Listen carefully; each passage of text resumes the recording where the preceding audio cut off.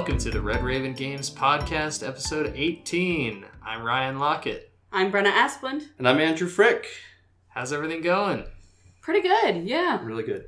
Yeah. Since the last episode, I have watched Rogue One twice in theaters. Hooray! I've already bought a Cassian action figure. Yeah. I really liked it a lot. And I'm not even a huge Star Wars fan, so that says a lot. That's awesome. Now, Cassian is the spy, the rebel spy, Yeah. right? Yeah, we were talking earlier about how interesting that character is because when I remember being so shocked at the start of the movie, minor spoiler, well, maybe I won't say anything, but he does something at the start of the movie that's shocking. You think he's going to be a villain character. He dies. No, he doesn't die. I don't know. He does, it is interesting. I don't know if I ever expected him to be a villain even from that beginning scene, but he's definitely a morally ambiguous character who has, I think, a really interesting story arc. Yeah. Because of that. Yeah. Great. Well, that's cool. Yeah. I need to go see it again. I haven't.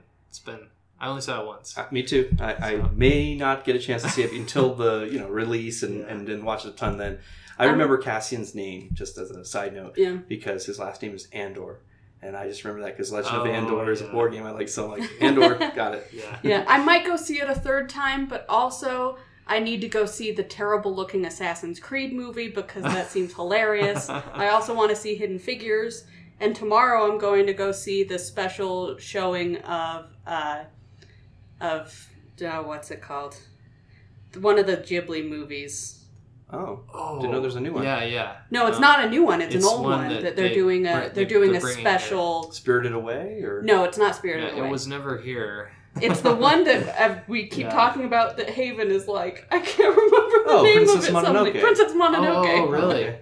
It's a special showing. Yeah, they're showing Princess Mononoke in theaters. Like Thursday night, they're doing it in Japanese with English subtitles. Then next Monday, they're doing it with the English dub. Now, Brenna, have you never seen this? Theaters all over. Oh, I've seen it tons of times. I just want to see it in the theaters. We've all seen it, right? Yeah. Because it's a very good movie. Such a good movie. I love that movie. Yeah. I went a couple years ago. They were doing a similar thing with The Last Unicorn, where they were where the author of the book, Peter Beagle, was touring around the country, and they were doing special screenings of the movies in theaters. Cool. Went to see that.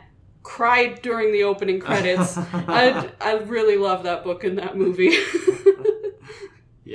I have seen it, but it's been a long time since I've seen it. And Princess Mononoke was my sister Rose's favorite movie growing up. Yeah. So she would watch it basically on repeat for days. So there were a few years where I couldn't watch it. I couldn't stand it anymore because she'd watched it so many times. Yeah. No, I've seen Princess Mononoke many times. Yes. It's one of my favorite Ghibli movies. And, is it Last Unicorn that you have? Last Unicorn I've only seen one time. Yeah. Princess Mononoke is great, and I think the movie I've watched many times, but Joe Hitashi's soundtrack I've probably listened to even more. It's very good. Oh, yeah. Love the music. You mean Hisaishi? That's his name. Oh, there, pronunciation there, folks. Nice. Yes. Thank you. Good to know. But have you? That's cool. Okay, I keep zigzagging on topics here, but have you read the book of The Last Unicorn? No, I have a comic book adaptation. Yes, I have the graphic novel. I have that too. I have the graphic novel. You got to read the novel. Yeah, it's beautiful. You got to read the novel because it's. I hesitate to say it's better than the movie because I love the movie, and I think the movie is a really good adaptation of it. But it has so much more in it that really adds to it. Like Schmendrick has a really cool backstory, and just the language is really cool. And there's a lot of sort of meta narrative on fantasy stories in general that you don't get as much in the film. So it's worth reading. Yeah, I have heard that's a good one. Mm-hmm. So how was game playing over the holidays? We skipped last week's episode because we were all busy with holidays. We were on vacation. Playing games and stuff, right? Mm-hmm. So what'd you play? Anything that was interesting? Well, let's see. I've played... can I start? Yeah. All right. Dive in. Shaka. So I was able to play a few board games. I had a great board game night with some friends at my buddy Aaron's house. And I learned Orleans, or Orleans, for the first time. Oh, yeah. Mm-hmm. I really liked that. And then we played Clank. That evening we played Power Grid with the Ireland map. and we played Colt Express. And you guys got a lot of and Good Cop, Bad Cop. We got a couple of games of that in too. So yeah, we got a lot of games on that one evening, and that was like the first of 3 game experiences I had this last week that I played heavy Euro games. I would think Orleans was kind of like the first one for me. So tell me about that one. Is that have you not played, dice rolling, right? No, dice it's not. Placement, something like that? It's kind of a deck builder. Oh, okay. But you have like 4 or 5 different types of workers, like monks and farmers and scholars, but they're on these discs. Okay. And when you get them, you throw them in a bag. Yeah. And on your turn, depending on how many knights you have, that determines how many discs you get to draw out of your bag. Oh, yeah. And then you line them up on these circles on the bottom of your board, and there's a limit to how many guys you can have. And if you don't use them, you get to keep them down there for the next round, so that as you draw more, you'll still have the extras. But then every action on the action board will say something like, this one needs a boatman and a farmer. And if you put one of each of those types of guys on the space, you get to take that action. Another one might say you need a knight and a scholar and this kind of guy. If you get so you got to send more than one guy to go do something. Right. You can leave the one guy on the space and he just sits there. Yeah. But once you fill all the spaces, they all get retrieved and put back in the bag. And then the action activates. So like maybe to move on, there's a main map as well, like a main board where you're moving your guy is like a traveler and he's building like his outposts or warehouses or something, and you're collecting goods. And so the ability to move on rivers or the ability to move on roads is dependent on different actions that you're placing your guys for. Other ones let you get more of each type of the different guys. There's like getting more farmers, getting more boatsmen, getting more knights, and you're buying them their supplies. So when the supply is empty, no one can get that guy anymore. And every time you get a certain type of guy, when you recruit the new people, there is an action that you also get. You move up on some sort of tracker, and it gives you more wheat or more cheese or something, and these different resources. So it's like, all these engines, you're trying to, all these different tracks, each one benefits in different ways. Now, it might be kind of like Russian railroads a little bit. Oh, yeah, okay. Regard. I've played that. Now, can you lose a guy? Or once you get a guy, There are events at the end of every turn, and some of them are plagues, and they make you randomly take a guy from your bag and throw him away. And one of the hardest guys to get is a monk, because he's a wild, and he can be used for any other thing. 3 times in the game, I drew the monk. And drew a monk. And once the monks all ran out, you can't get more, so... They're like dead forever. No. They're dead forever. Pile. They're gone. Okay. Yeah, so that was... This is one I've wanted to play for a long time. Yeah. So it was good. Yeah. That was the first of 3 heavy Euro games, and I can tell you about the other 2 in just a moment. Yeah. Why don't we... Yeah, let's go around the table sort of back and forth. I didn't really play much new over the break. I played a round of Sushi Go with my siblings, which I bought Sushi Go for my 8-year-old sister Ella for her birthday earlier this year. So she really likes to play that with me when I go visit. And I played, more Stardew Valley and Pokemon. But I actually didn't play this one, but my dad and my brothers played this co-op game that my older brother owns. I don't remember the title of it. Let's see if you guys can know what it is. Sure. You can guess New what segment. it is from the description. Game guessing. Because I did, because Brenna doesn't. Game guessing, because Brenna doesn't pay attention. I bet between the 2 of us. I figure you guys probably know what it is. Okay. All right. So it's a sci-fi themed co-op game. Okay. It's sort of a deck builder, like it's mostly cards, but each player has sort of a player mat with these arrows on it with like red and blue, and waves of enemies come out that you have to try to defeat that come on the red track. Okay. Yeah, I know this game. It's not Space Alert. No, it's not Space Alert. It is let's see. It's a game by... No, I've seen it. So I do... No, I know the game. Okay. So everybody has their own track. Yes, everyone has their own track. And they have cards in front of them. Mm-hmm. And the cards have aliens on them, and they move toward the end, and you have to kind of beat them before, and you can help each other. Yeah. So you look at the other guy, and you'll see that there's some aliens coming. Is this Panic, the Panic one that Stronghold Games did? No, it's not a Stronghold game. It's by a big game company though, and I can't remember exactly who it is. I'm feeling stumped. I hate this. I'm gonna know what it is. I'm gonna be so upset. So like there'll be 2 people, and they're sitting next to each other, and you'll say, "Oh, okay, if we don't help you, then that alien's going to come and hurt you really bad." So you'll kind of help someone's line of aliens that are heading toward them. And then it'll go to the next player, and they'll draw a card, and stuff will move toward them. So you are working together. So it's kind of like a tower defense. It's a kind of a tower defense, but you have to work together to decide what the priorities It's are. not Space Hulk, Death Angel. No. And it's not that Cerberus one, the big Cerberus, the Daedalus project. No, I don't think it's that. It's called like Onslaught or... There's Level 7? Level 7 Protocol or Omega or one of those? No, that one is like...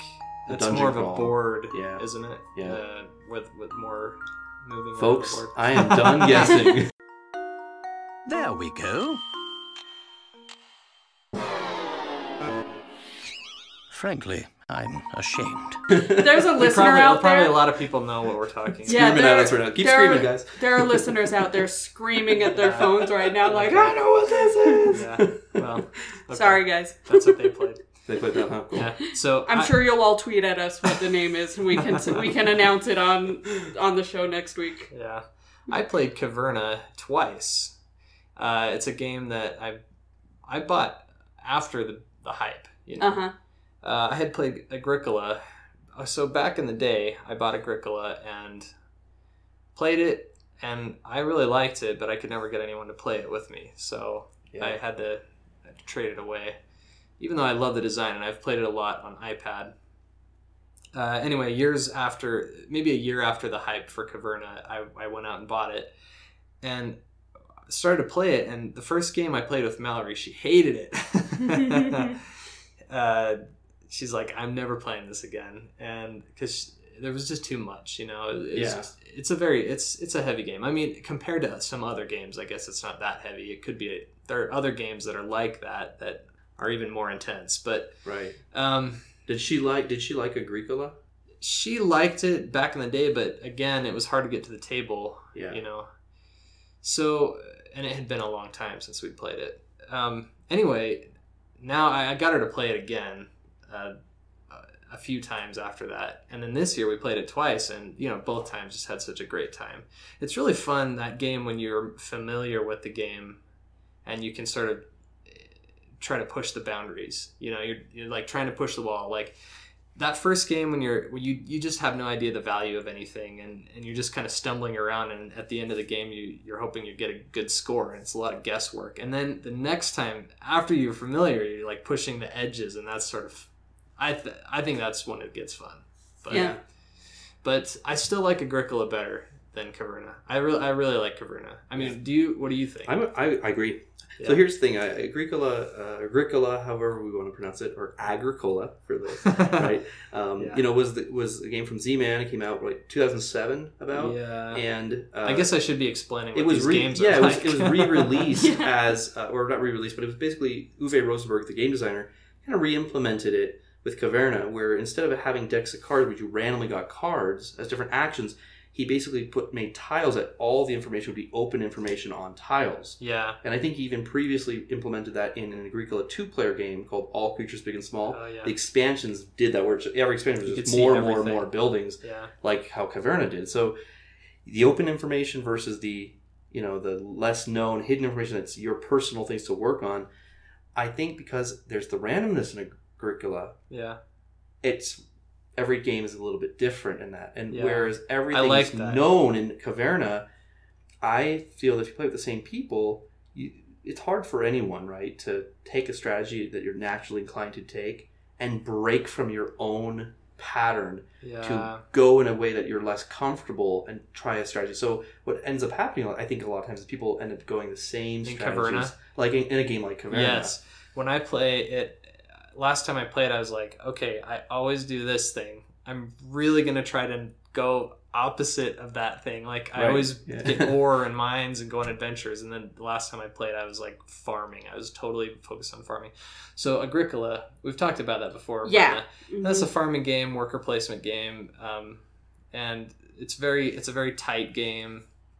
And like Andrew was saying, you have these occupation cards that are random every time, and so it makes the game different for everybody. But in Caverna, like all the things that I guess in this time they're rooms. So in Caverna, you're a family of dwarves, and you're sort of digging through the mountain and farming outside, and you go on adventures. Oh, that's fun. And it's kind of a fun spin on the theme. I actually like the theme a lot better. The adventuring is fun. Is really a nice story. I wish that was backwards. And like last time, I collected like this pile of rubies, and so I have all these gems all over my board. It's cool, you know. I like the theme.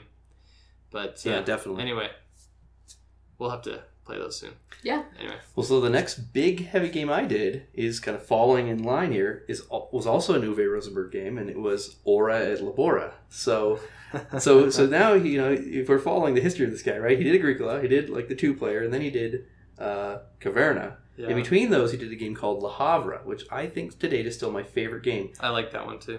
But Ora et Labora, which I guess means prayer and work, is what in Latin it translates to. Yeah.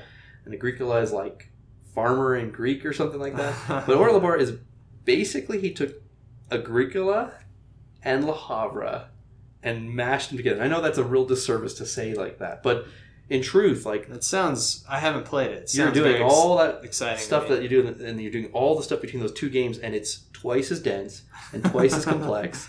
And now we played it right, but we were playing, I guess, like the 2-player long version mixed with the 2-player short version to make a super long version. Like somehow which probably broke the game. Yeah, it broke the game a little bit. We ended up, it almost went like 4 or 4.5 hours long. Normally it's about 3.5, I think, is probably where it should have sat. But we were, in the last few turns, getting relics like crazy. Relics are these things that you have to spend resources to get other resources, to get other resources, to get other resources, and turn those in to get this relic thing, which is worth like 30 points. Well, we were seeing the relics just get taken and scratching our head like, this seems weird. His games are so tight. Like, why are we able to get so many relics? Like, now the points are just through the roof. And so, sure enough, we realized our mistake. But it was dense and it was satisfying. Now, like maybe Mallory, the first time I played Ora Labora, I don't know if I could say I enjoyed the experience.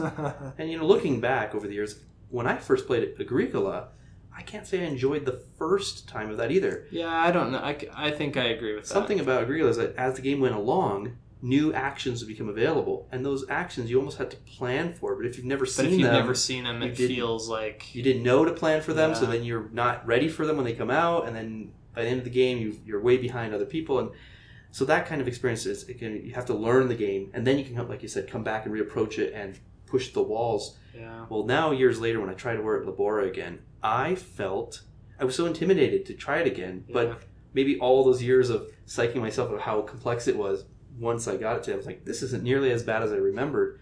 And I really enjoyed it. Yeah.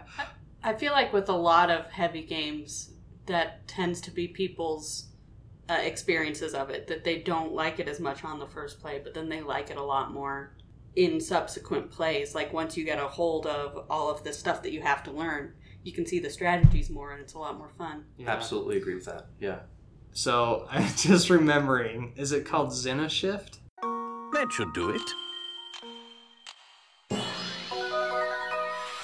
Every puzzle has an answer. Oh, I think it is. Xenashift, the cool mini or not? Yeah. I haven't played that, okay. So I think that sounds familiar. I think that's the name. And that is a deck builder. That's right. And I don't have Board Game Geek in front of me, so that just popped into my head. He remembered it. He figured it out. Xenashift with an X, and there's a Y in there as well. So. Yeah, that's right. Okay. Yeah. I hear that's a good game.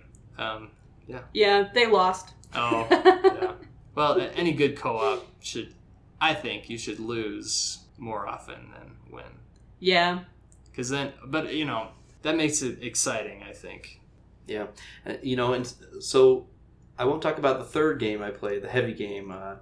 It's not something we can discuss today. But in place of that game, I will say I had a buddy, shout out to another buddy, my friend Steven. He bought me on Steam Divinity Original Sin. Oh, I have that game. You were talking about it a few episodes ago. Yeah. And he picked it up for me, and we got to play a few times over the Christmas break. And I don't know why I was not interested in it, because I guess Pillars of Eternity was more capturing my attention. But I'll say, everybody tells how quirky it is, or silly, or doesn't take itself seriously. But now that we've gotten in past the first couple of hours into the story, I'm loving it. I mean, the moment when I accidentally tried to destroy something to see behind a bookshelf, and I had the entire inn attacking us, and we had to like defend ourselves against The an AI entire is pretty inn. interesting. It turned into a Fallout game, Yeah. and we didn't survive, and so Yeah. But it's fun. It really does have like that D&D feel, and playing with a friend, it's neat because you have to like make a decision, and then they say, "Well, I don't really agree with that logic," and then you have this little duel of like battle of wills of like, well, I try to persuade one another, and you finally can't agree. You get to do a paper rock scissors game, and Yeah. I always pretty lose cool. the paper rock scissors game. It's like, the party member won the argument. Yeah, but it's a pretty unique co-op system, isn't Yeah. it? It's not like any other games where you play with friends, like any other computer games where you play with friends. It's really unique. I agree. It's really rewarding.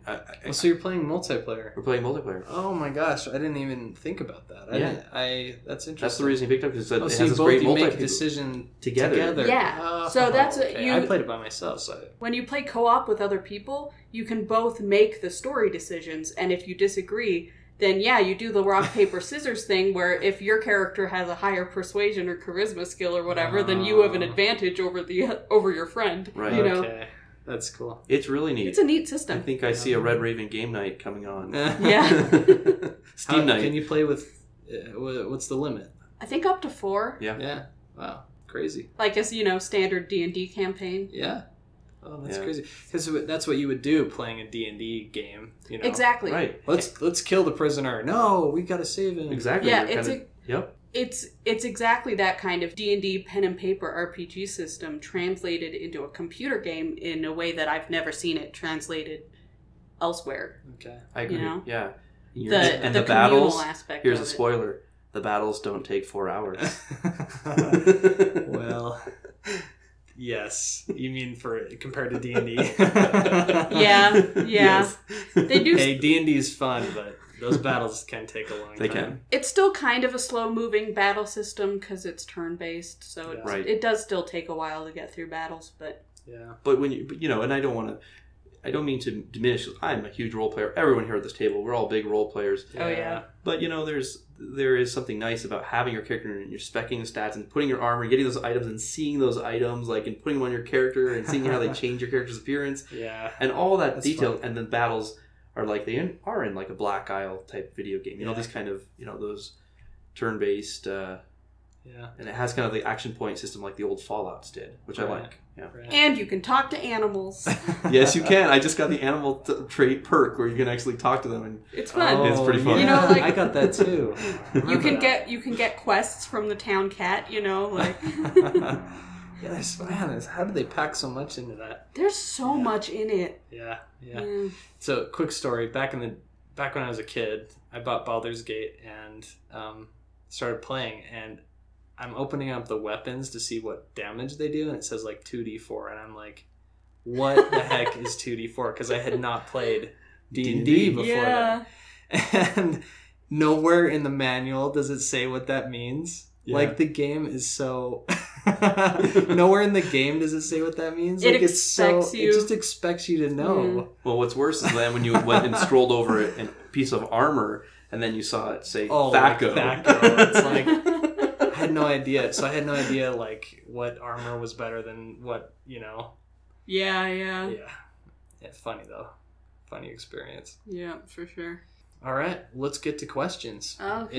If everybody was dying to talk about another one. Nope. I'm good. Unless you let us. Okay. Let's go to questions. Well, so my dad bought Stardew Valley now because Oh. I've been talking about playing it so Yeah. much, and he just tweeted yesterday about how he can't figure out how to do anything in it. Well, you've almost convinced me to buy it, and I wanted to buy it, but I just have so much to do. It's Yeah, it's a fun game though. I also want to chime in. I also was tempted over Christmas break to buy Stardew Valley. Didn't do I'm it selling it well. because my friend gifted me this other game. I had a game Yeah, there to yeah. occupy Yeah. my time. Why my dad bought it is because he's now played like Civilization so much he's gotten slightly bored of it because he can now win like every time on the hardest, most extreme god wow. difficulty. He's super good at Civilization, so he's like, okay, I should get another game. But okay, so we have a few questions today from Liam Granberry, who sent me an email over the break. His first question is in regards to lore. So he wants to know, what is the lore behind artificial intelligence and Iron Men in Red Raven Games titles? So, in general, yeah, we have a lot of those characters in our games. City of Iron. We love robots. we do. City of Iron has it. I guess, in general, there's a lot of those characters in Arzium games. And the lore is this.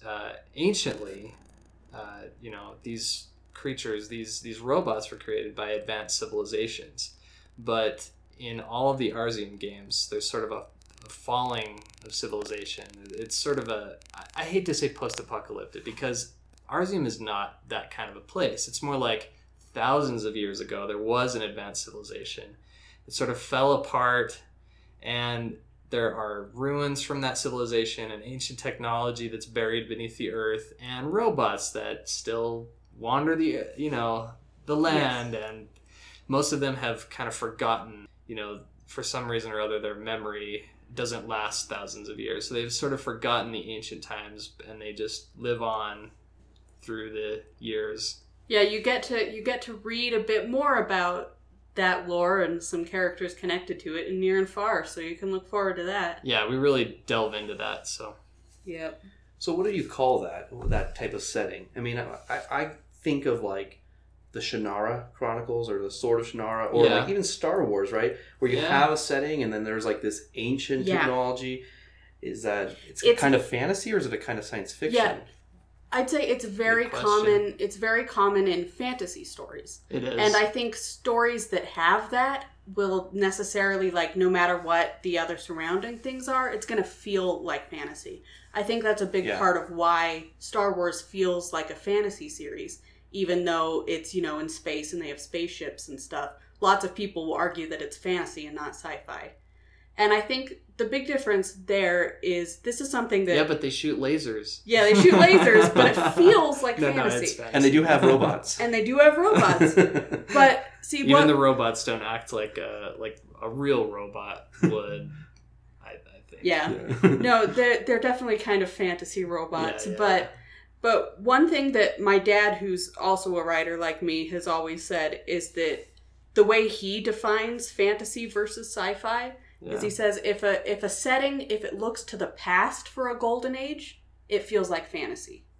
If it looks to the future for a golden age, it feels like science fiction. So if there's some ancient civilization that's, on the decline in all this lost technology, and that's a focus of the setting. Lost magic or something lost magic, a lost lore. Yeah. Then if there was some grand kingdom in the past that's now on the decline, it feels like fantasy. Yeah. Like, you think about it, even Lord of the Rings, which was sort of the codifier for the genre, is that way. Totally you've got the elves who are on their way out of the world. Yeah. This is some magical kingdom that's on the decline. Yeah. That's what feels like fantasy. And all that is it's on the decline, right? And the rings are made in an ancient time, and exactly. There's so much history that they go back and they talk about so much. Yeah. So basically, we have robots, but they're fantasy robots. They are. That's a great definition. That is good. I learned something today. That's good. There you go. And then the second question, he says, I too share your love of Harvest Moon. Have you, Brenna, ever played Agricola? The answer is no. We talked about it a lot. You may have figured that out from earlier in the podcast. I haven't played it. No, it is 1 to 4 players, Brenna, or maybe 1 to 5. So it is a solo. So you can play it solo. Yeah, that's interesting. I've not played the solo game, although I think maybe a computer game might be a better. Yeah. I don't know. You played the app version a lot. Yes, I have. But, it's against AI. Years ago, when I was working at a game store, we would do demos, and you'd present the game. That's the hot game. I would have Agricola set up, and if the store was slow, I remember taking a few turns here and there between customers, and I will admit I did play a few solo games of it. It was needed. They basically, as you beat it, you'd score yourself, and then it would say something like, now add 20 to your score and start over, but carry over one of your occupations or minor improvements. I can't remember. That immediately starts in play with the next game. And then the next one would start with 2 in play and then 3 in play, but your score got progressively more difficult. It was kind of a neat little... That's interesting. thing, yeah.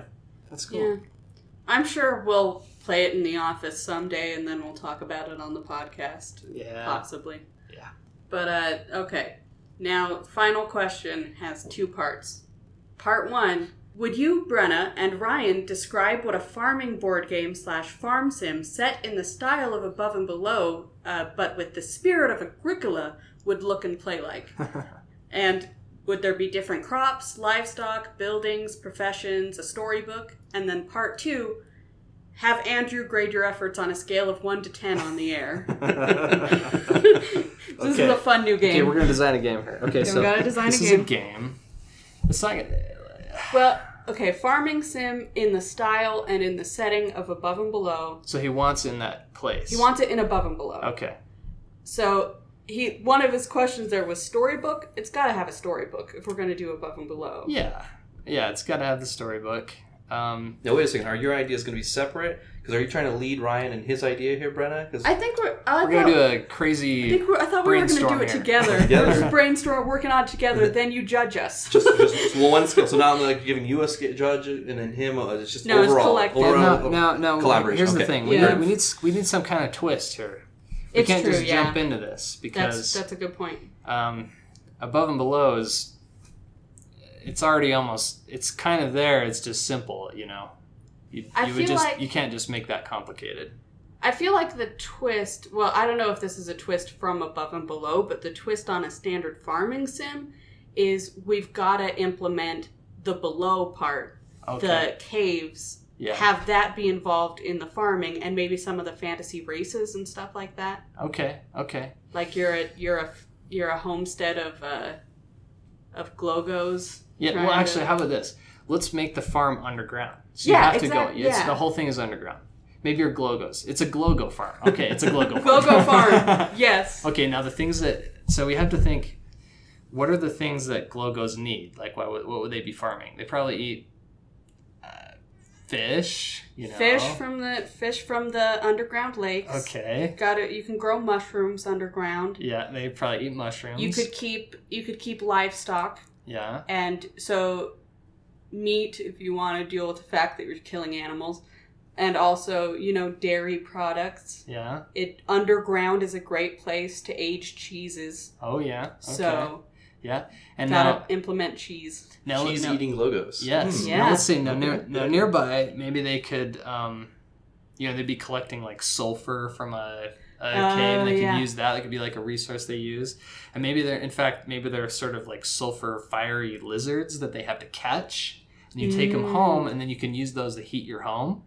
Yeah, because that's what you gotta consider all the things that you would need to live solely underground. So you need a balanced diet. You need food. Yeah. You need fresh water for drinking and to like do stuff with, cleaning, stuff like that. You need heat because it's going to be cold underground. So that would be where you need do the fiery lizards. lizard guys. Yeah. Now you'd have to get water. You'd have to direct like springs. Or something like that. You'd either have to like go back and forth to springs, or you'd have to find some way to build like a canal. Yeah. You know, build irrigation. Now, is this a worker placement game? I guess it would have to. I feel like it would have to be. So what's going to give us a twist? Like maybe we should make our workers. Well, I have an idea. Okay, all right. Am I allowed to? Am I breaking the rules here? Can I throw an idea in? Jump in. Okay, so Glogos are sensitive to light. Yeah. And they're basically light is damaging to them. So have to be light would be like a resource or something that they take negative penalties for. Okay. Right? Maybe you have to go above ground occasionally to get stuff. To get important things, and you have to you take do light something. Damage. It's like radiation. You have to do something to mitigate the light damage when you go above ground to get things that you need. Maybe via trading with the villagers who live above ground or something like that. Yeah, when you go trading, or like maybe occasionally they need wood, so they have to go like chop it down at the forest, but going above ground. Oh, there could be a day-night cycle. So during that's the day, a good idea. You take damage, but if you wait till night, then you don't have to take the damage. Yeah, if there's a day-night cycle in your turns and in when you're placing your workers, that's an interesting new gameplay twist. Yeah. And maybe weather. And weather. Make it more complicated. If it's an overcast day, you don't take as much damage when you go above ground. That's true. That's neat. Yeah. So, you've talked about a lot of the themes, and some of the mechanics. So, what is the end goal? What's the objective? Like, how are you going to win the game? So the objective is to That's a good question. I mean, is this going to be a sort of a victory point salad thing, or is there going to be one goal that you're shooting for? Are you trying to get that one ring? You're trying to make the one ring to get back to your clan. You're so you can go back to your murky little cavern and. if you're competing families who live in this new Glogo village, and you're trying to become like the best farmer and merchant, so you can be elected leader of the Glogo's merchant guild. There you go. You could do that. Could be an end goal. Yes, or you more? could maybe there's a shoot for the moon thing where you also can arm all of your guys, and if you end up having like enough weapons, maybe weapons are like negative points, but if you end up with like 20 weapons, you just win. You just take over. So the game is called Gloverna, basically, right? It does have the underground. This will be out in 2 years. Okay, so this is going to be completely subjective here, right? Because I'm going to be rating these ideas. So I think those are all great ideas. I think the idea of the Glogo, clan, the underground farmer, Glogo clans. Now, I think we missed some points here on going up above with the day and night cycle, taking damage. You guys said trading with the people. I think that was a huge misstep. If anything, they should be hiding and running from the people. They're trying to go out and chop down the wood before the people find them, and you have time. That's true. When you're adventuring above and below, how many times do you attack the Glogos? That's treat them terribly. Yeah, so the Glogos got to be like fearing for their life, but they have to go up there. The evil human villagers. Yeah. Have you ever seen the movie The Village? That girl's she's trying to go out and get what she needs and get back, right? So that's funny. So I would say, I think because it's tying into the above and below world, it's great. Let's give that we'll give that a 9 out of 10. I think having the Glogos is very thematic. I think people are going to love having underground farming and set in the same world. So we'll say maybe 8 out of 10. A 6 out of 10 on missing that theme part there. But I really like the night and day cycle. And I like all this talk about the farming, different type of resources and things like that. There you go. I will say, though, we got to get some negative marks here.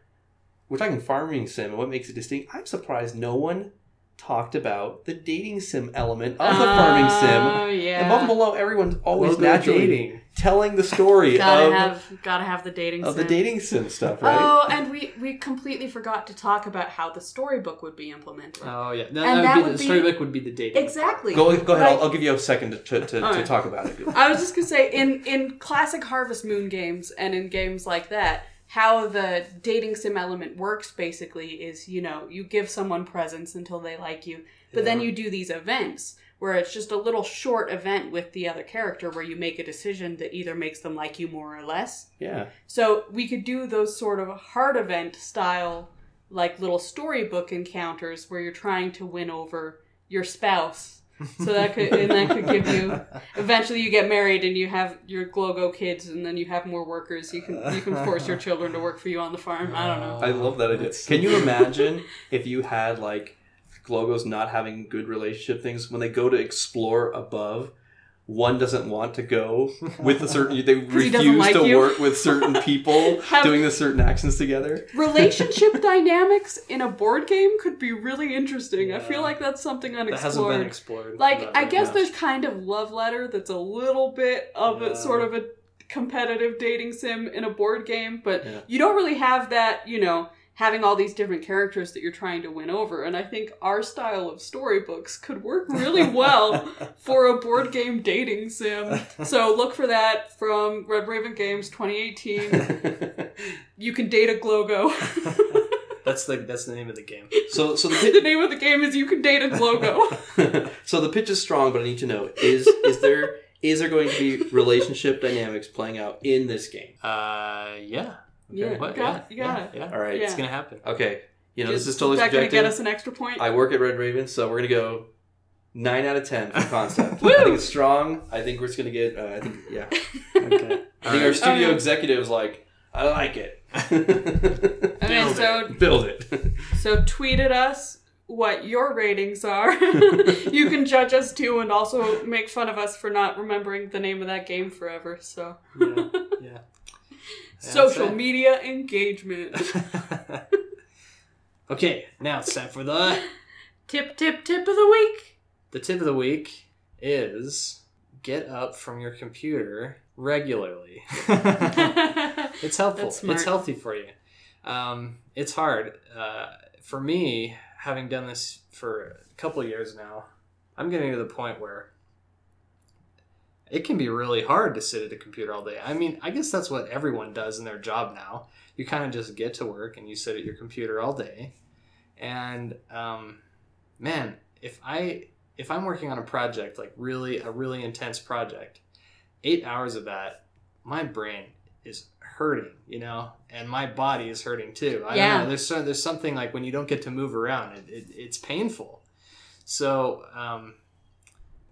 this is kind of a weird thing, but what I have done is I've started juggling because it lets me stand up for a minute and I can just sort of juggle for a minute or two and then sit back down.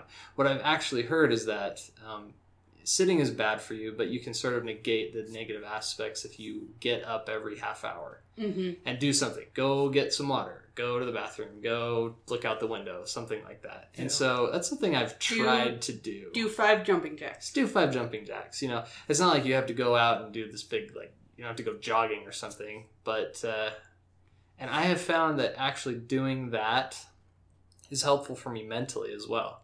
My brain gets so confused and muddled if I don't give it a little break.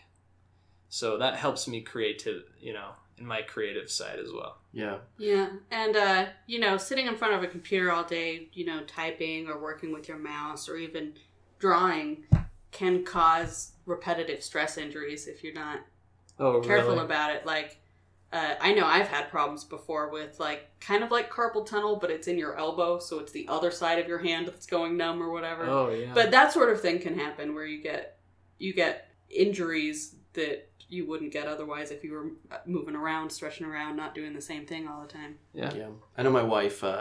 She's a fitness person, and she has a watch that gives her constant reminders, you need to get up again and do something. That's helpful. And so it does that, and then. I know in other cultures, I wish we did it in this country, but I remember watching this documentary about Hayao Miyazaki and Studio Ghibli. Yeah. And they kept showing during every few hours at work, everyone would get up and start doing exercises as an office. I think in Japan and other cultures, it's every office place has Studio that. Ghibli. Yeah. Oh man, you would have to at that place. In Japan, especially in the animation industry, they also do work crazy long hours and work themselves hard, and a lot of don't get paid. A lot of big famous Japanese animators and manga artists and stuff have died really young because it's not good for their health. So I mean, they're not the perfect example, but that one thing is nice. That's good. That is I think nice. It's a requirement in the business places there in Japan. It's a law requirement. They have a person who's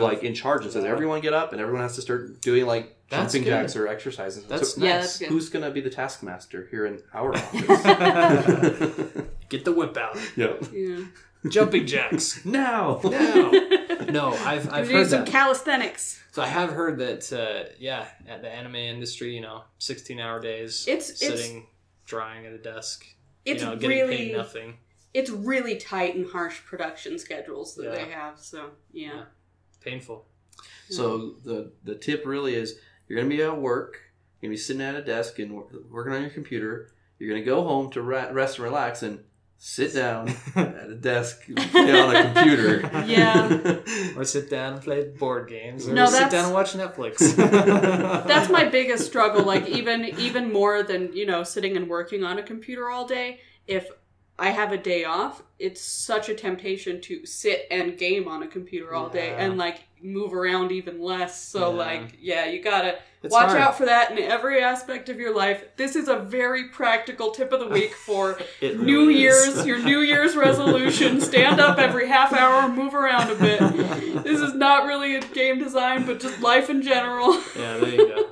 I remember in Hearthstone in World of Warcraft, they say after several hours of playing, really? You might want to take a break from playing. Well, some people have died. Used to do that. Oh, really? Well, or at least, after so long of it just auto-playing, it'll be like, are you still watching? Are you still here? Maybe you should get up. Maybe you should go do something else for a minute. Then you just click, nope, I'm here. I'm going to continue with it. Just ignore it. Yeah, I know Blizzard. People have died playing Blizzard games. Yeah. People can get obsessed. In South Korea. So... All right, thanks for joining us this week. You can visit our website, redravengames.com. You can sign up for our newsletter there, which I highly suggest that you do because it'll keep you updated on our future Kickstarters and our upcoming games and anything else we have. Yeah, and we have a lot of exciting stuff coming up. We've got the Near and Far will be coming out in May. Islebound Metropolis is coming out soon. January 25th. Yep, we've got an app version of 8 Minute Empire is in the works. Yes. They've been posting about starting some beta tests on that soon. So excellent. So there's a lot of exciting stuff, so you want to keep up with us. So follow us on Twitter and sign up for our newsletter. You can also follow me personally on Twitter at Brenna_Asplund. And you can follow Andrew at something. Isn't it Enderfrick? Enderfrick. At Enderfrick1. There we go. Critical thinking is the key to success. There, okay, there you go. And one more thing, just on the note of all these things you can check out when you're on the website and such, we did just announce on the website a new event volunteer program called the Red Raven Journey Program. So if you're interested in helping out and running demos or events here in the United States, go on the website and check that out. Yeah. All right, have a good week. See you later. Happy gaming. Nevermore.